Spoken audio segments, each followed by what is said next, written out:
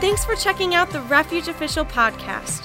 Wherever you're from, we hope that this message will encourage you and help you grow in your relationship with God. Now, here's one of our leaders, Tyler Rice.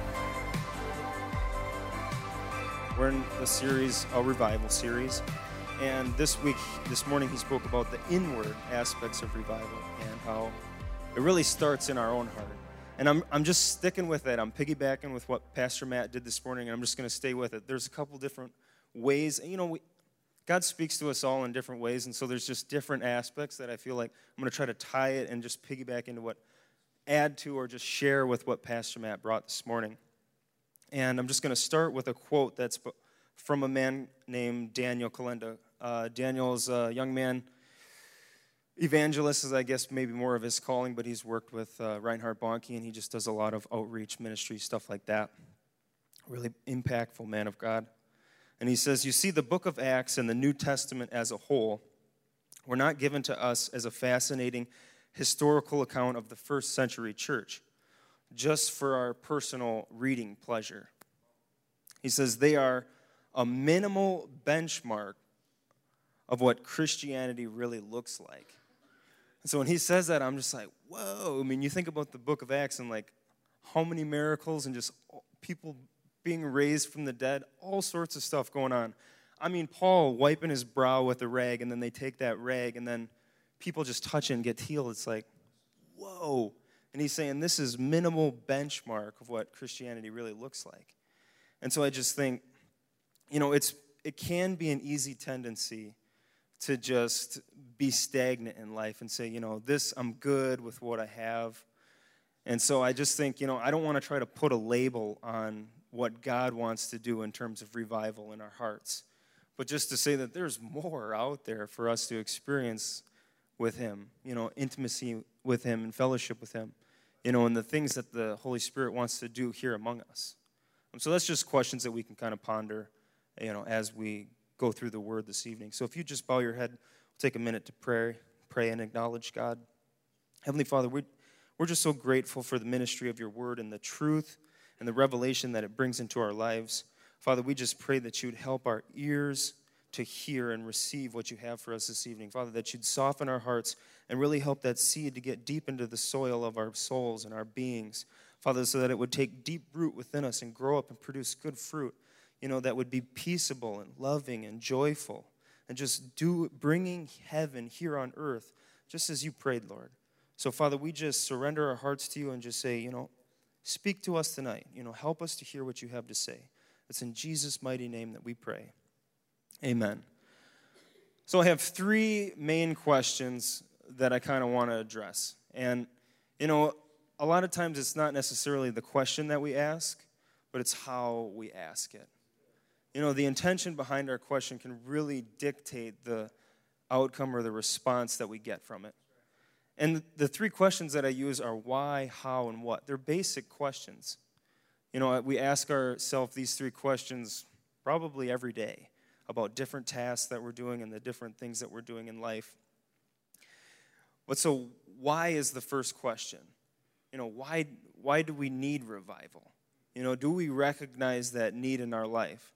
And I think it's just a basic level. I'm not trying to be all spiritual here. But can we see the need for more of Jesus in our day-to-day life and how we treat people? I know that I can. When we have those moments where it's like the smallest little things in life and we're just like, and we get that attitude in us. And it's like that attitude isn't in the heart of God. When Jesus was beaten and carrying that cross up to Calvary, I can't imagine it, but there is no way that he was just like,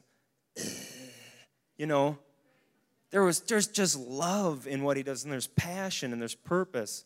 And it's like he puts those things into what he did. He just let them be and emanate from him. And so, we can just ask ourselves, what are those things that, God's working on in my heart, and why? Why do I need to spend time with him daily? Why do I need this revival? This is just a simple question that we can continue to ask ourselves, to look for answers from him and allow him to work in our heart and in our life. And I'd like to just read through verses 1 through 3 of the 4th chapter of Hosea. It says, "Hear the word of the Lord, you Israelites, because the Lord has a charge to bring against you who lived in the land. There is no faithfulness, no love, no acknowledgement of God in the land. There is only cursing, lying, and murder, stealing, and adultery. They break all bounds, and bloodshed follows bloodshed.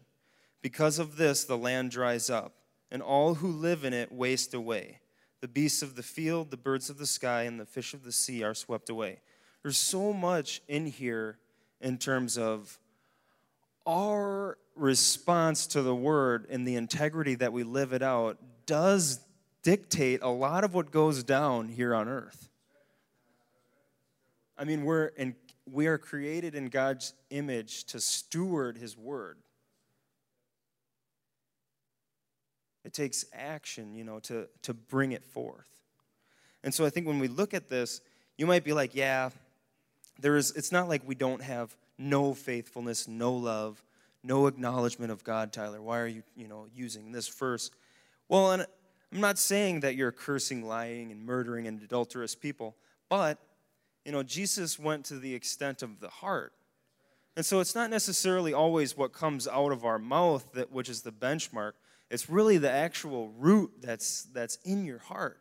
And he's looking that deep into us. And so, he says, when you hate your brother, you've always committed murder in your heart. When you've already lusted after somebody, you've already committed adultery in your heart. And so, he looks all the way to the extent of the heart. And that's where this why, that's how deep we need to look inside. That's where this why is pointing to, is our heart. That's always the benchmark that God looks at. Why? Because the heart dictates, the fruit of our life. And the extent that we can really experience and communicate with the Lord and interact with other people and love with them and love them. And so there is a fullness that God wants to restore to our lives. That abundant life that Jesus spoke of, that life or faith as God knows it. That fullness, that's the benchmark that he's shooting for. That same faith. And so I'm just trying to create a platform where we can just at least acknowledge in the depths of our hearts there's things where God can work on. And I think when we acknowledge that that's the place where we're at, then now that the light's kind of shined in those areas, we can say, okay, I can see what you've got to work with. Because it can be easy, like I said, to just be like, no, I'm good. I'm pretty content with where I'm at. And so then after we pose that question and we kind of see, there's some areas that God's working on, and you're like, well, how? How does change brought about in my life? How? And the scripture is pretty plain.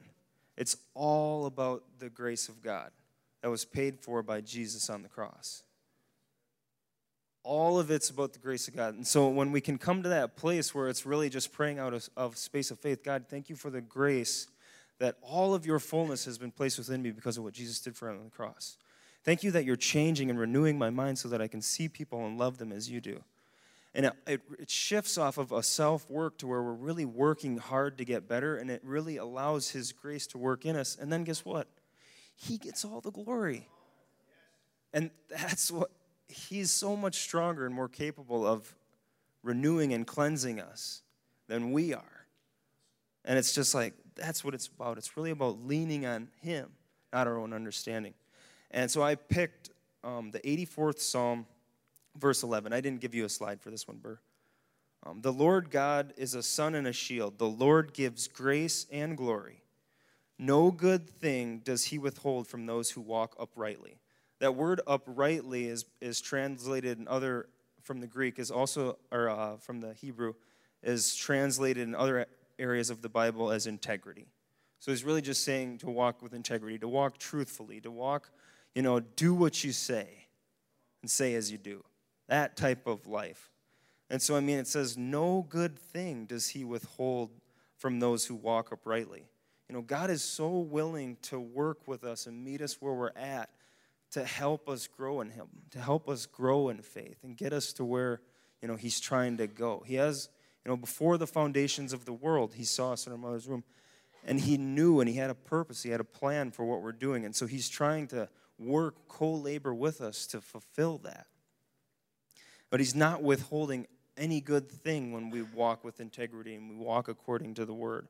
And we really let the Word wash us and cleanse us and change us from the heart, from the level of the heart. And so the how is always from him. And so this is a promise that we can cling to as we seek out the heart of God for our lives, that the Lord gives grace. He's so willing to give the abundance of grace that we need so that he can change us and sculpt us into his image and likeness. And so it's by the grace of God that his nature is manifested in us, and we actually yield, to him. It's by his grace all of that is worked out. And I picked another one in Job 22, verse 21. I picked this last minute. I just felt like it's good. It says, yield now and be at peace with him.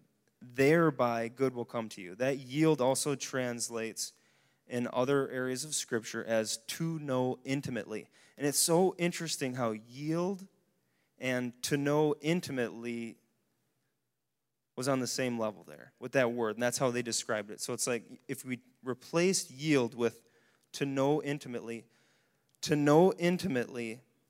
be at peace with him. I mean, it's the same thing. It's a yielding, but it's coming to a place where we know who he is. He builds trust for himself in us. To where we're like, you are so faithful, Father.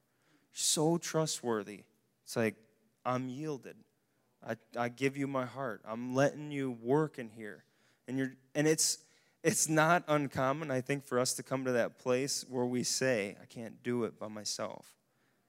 And that's where he can come in. And his grace is supposed to be able to come in those situations and defend us and work on our behalf.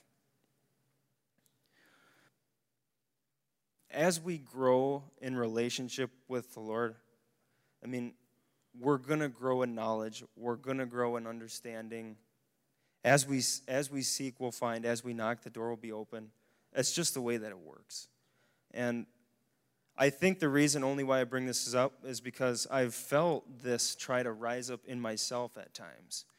And it's so hard to kind of, how God can just show you stuff where it's like you see all these things and then you try to, this happens with me and K-Hart all the time. And we're trying to just explain what he showed us in an instant. And then you try to speak it to him and you're like, man, that did not sound as good as what he showed it to me as. And I'm just like, bro, I see your heart in it. I know it was good. I believe you. I'm in faith with you on that. But anyway, so this is something that I've wrestled with it in my heart. And so that's why I'm sharing it. And it's in 1 Corinthians chapter 8, verse 1. And it says, now concerning food offered to idols, we know that all of us possess knowledge. This knowledge puffs up, but love builds up. I just want to bring us back to when we were reading Hosea 4. If you continue reading in that chapter, after that, that's where God's talking to the people of Israel, and he says, my people perish for lack of knowledge. So it's like you see this contrast here where God says, my people perish for lack of knowledge, but then he's saying, but this knowledge puffs up, but love builds up. And so I think we see all these areas in Scripture where I feel like, probably non-Christian theologians would argue the word contradicts itself, yada, yada, yada. Well, Jesus is pretty plain to explain that it's a narrow road that he's having us walk. And so, as a good father, he lets us know where we're don't go too far to the left, don't go too far to the right. You know what I mean? He kind of sets up those parameters for us where it's we're supposed to gain knowledge but not let it to the point where it puffs us up to where all of a sudden we're not at a place where we can be on somebody else's level and genuinely reach out with compassion and care about them. You know what I mean? It's because we're all saved by that same grace. We all needed Jesus to go to that cross for us, every single one of us. And so, we just need to stay on that same playing field to love people and genuinely care about them where they're at. And so, but at the end of the verse here, he says, but love builds up. What is it building up? You know what I mean? It's not only building up ourselves, there is such a strength and grace that comes when we just say, okay, so loving people is a choice.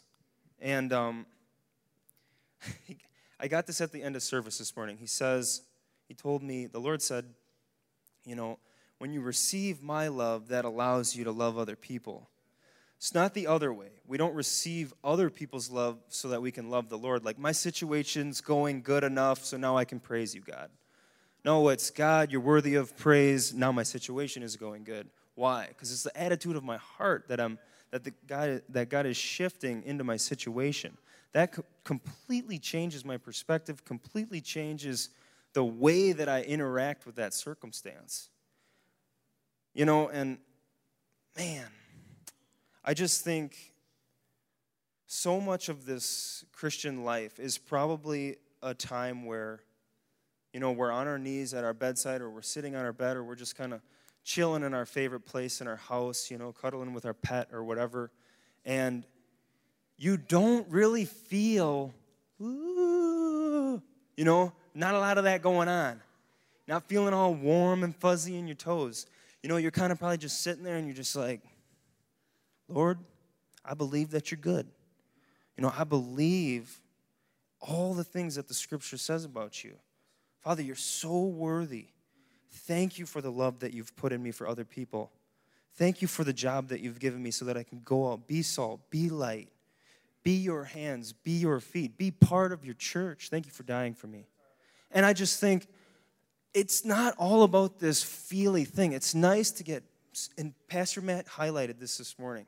It's so true, because my gift is encouragement. I for some reason just have a way God encourages people through me.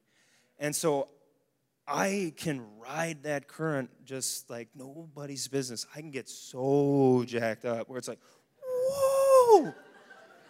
And it's just like, woo, Like, I'm at work, and we're all just doing our stuff, and I'm just over here crying like, oh! Just like fired up. But all of life isn't like, I'm not just going through the grocery store like, Cheerio! Oh! It's not all like that. But the thing is, God is still good. And, if we really are intentful to just look the way that the Holy Spirit is moving in those situations, I'm telling you, I have stood in the frozen food section, or it's actually over by the cheese and the milk and the eggs and that kind of stuff.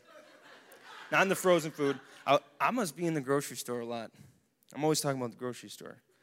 But I'm standing there, and I'm just like, having one of those moments where I'm just like, okay, I'm putting some eggs in my cart, and I'm just like, Lord, what am I doing here? Okay, I'm maybe going to make an omelet later, but seriously, what am I doing here? Why am I supposed to be here? And he just showed me. I cannot explain it. It's like one of those moments. But I just started crying because he loves people so much. He just opened my eyes to how much he really loves us. And it's just like, whoa. And he's like, you're just supposed to love people. Don't complicate this thing, Tyler. You're just supposed to love people. And so going back to loving people as a choice, there's such a passion in that. When we just make that commitment in our heart, we're not feeling anything. You're not just like, ooh, there's none of that. It just comes out of faith. But let me tell you, that the feelings follow the faith. When we can really experience what God's doing by His Spirit. But it starts with faith. And so I know what the Word says and how many thoughts He has towards us, how much He loves us, what He did to pay for our redemption. And so it was out of that faith that I believe God was able to work that into me. So I'm not saying that you can't have those moments all the time. If you're looking for the Lord, His Word is not lying. If you seek, you will find. I don't care if you buy the eggs or not. He's there. Trust me, He is there. Trust Him. His Word says it. So if we look in Hosea 6, chapter 6, verses 1 through 3, it says, come. This is His plea to the people of Israel. Come, let us return to the Lord. He has torn us to pieces, but He will heal us. He has injured us, but He will bind up our wounds. After 2 days, He will revive us. On the third day, He will restore us. that we may live in his presence. Let us acknowledge the Lord. Let us press on to acknowledge him. As surely as the sun rises, he will appear.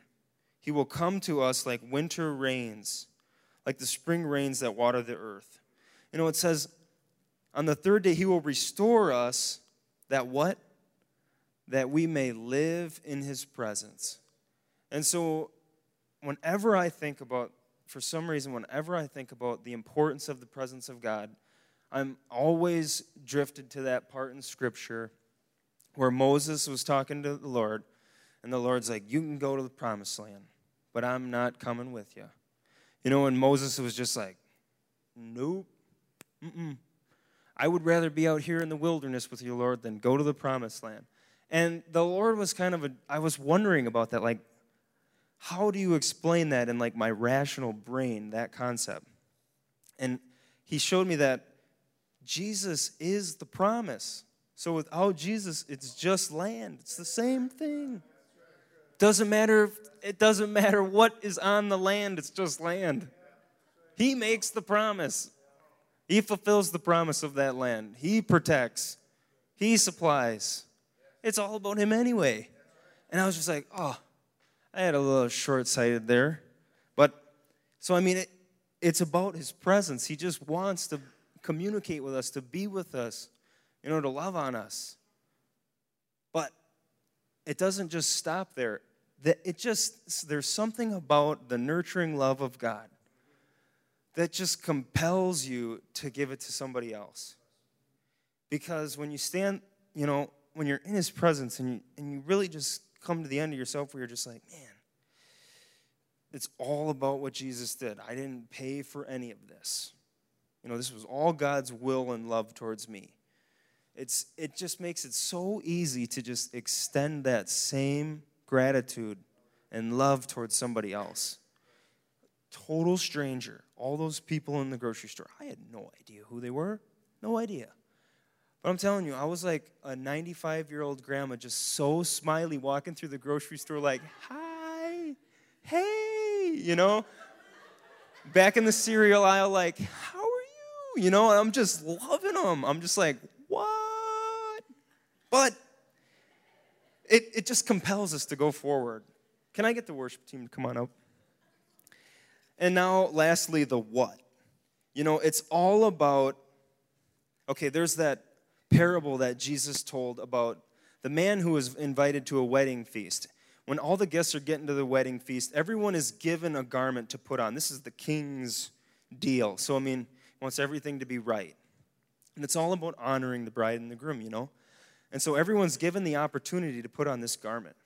But the man comes in and decides, I'm not going to put on the garment. And then the king later ends up walking through to see how his guests are doing, finds the man without the garment, kicks him out. And, you know, really the heart attitude of that man must have just been, you know, I'm here and I'm totally willing to, you know, eat the fine foods and sit in a comfy chair and just chill in the presence of the king. But, you know, I'm not here in my heart to, like, be about what this is about, what this wedding's about. And so I think, like, what are we supposed to be doing? We're putting on the garment. There's so much theological debate on what the garment symbolizes. Jesus wanted us to know. He probably would have just straight up told us. So it's probably more of just an all-encompassing thing of just putting on that right attitude of, Lord, you're God. You got first say in my life. And I'm just going to do it your way because I trust that your way is so much better than my way. And the second thing is feed his sheep. I'm going to read a couple verses in the 21st chapter of John, 15 through 21. And I just wanted you to listen to kind of the redundancy of what goes on in these verses. So when they had finished breakfast, Jesus said to Simon Peter, Simon, son of John, do you love me more than these? And he said, yes, Lord, you know that I love you. He said to him, tend my lambs. He said to him a second time, Simon, son of John, do you love me? He said to him, yes, Lord, you know that I love you. He said to him, shepherd my sheep. He said to him a third time, Simon, son of John, do you love me? Peter was grieved because he said to him a third time, "Do you love me?" And he said to him, "Lord, you know all things. You know that I love you." And Jesus said to him, "Tend my sheep. Truly, truly, I say to you, when you were younger, you used to gird yourself and walk wherever you wished. But when you grew old, you will stretch out forth your hands, and someone else will gird you and bring you where you do not wish to go." Now he said this, signifying by what kind of death he would glorify God. And when he had spoken this, he said to him, "Follow me." Peter, turning around, saw the disciple whom Jesus loved following them.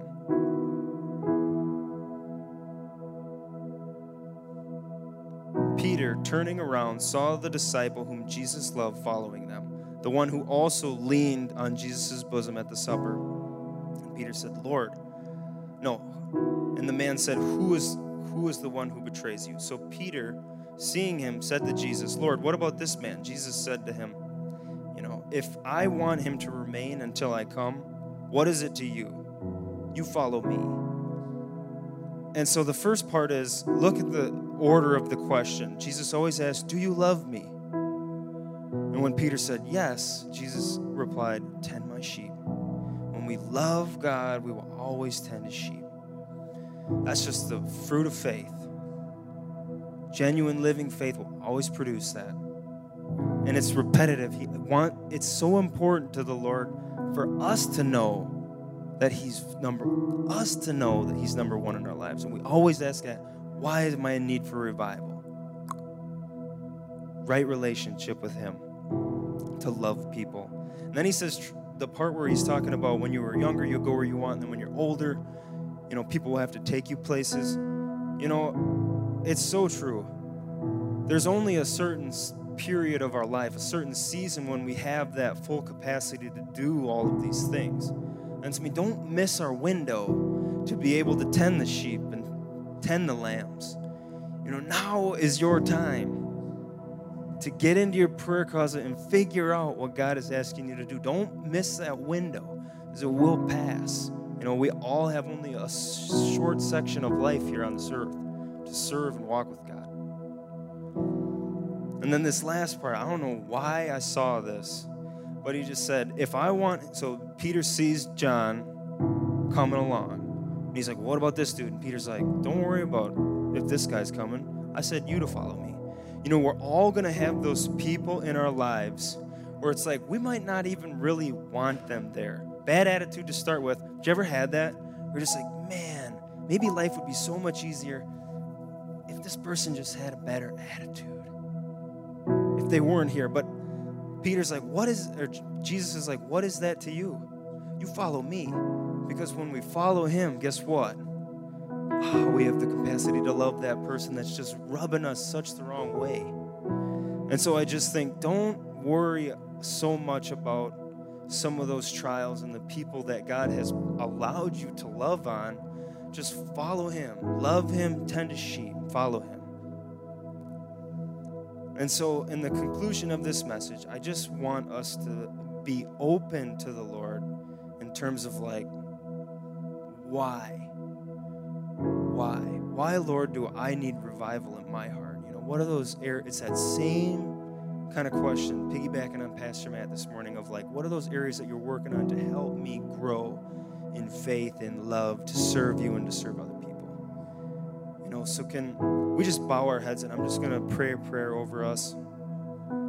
Heavenly Father, we're so honored to be able to commune with you and have a relationship with you. Father, that you would extend your hand of mercy from heaven. Lord, in the midst of when we were sinners, you sent your only begotten Son to the cross to die for our sins. And so now, having found faith, trusting in what Jesus did for us, how much more will you pour into our lives so that we can love and do your work here on earth? And it's not just getting it done, but it's doing it with passion. And we thank you, Father, that it's by your grace that you supply all these things. All of your glorious riches comes through Christ. So, Father, as the word came forth this morning, we just pray over that seed, Lord, that you would protect it, that the enemy would not be able to come and steal it away quickly, but it would find the deepest part of our hearts. Why? Lord, that you'd help us to answer that question, that you'd answer it for us of why do we need revival in our hearts? And not for losing sight of the things that we are doing well, but just there's always areas where you're helping us to live more in the fullness and measure of your grace and love. So, Father, it's to you that we give all the glory, honor, and praise. In Jesus' name, amen. At Refuge, we believe all people matter to God. Thank you so much for listening. If you would like to connect further with Refuge, feel free to go online to wearerefuge.net or on social media at We Are Refuge.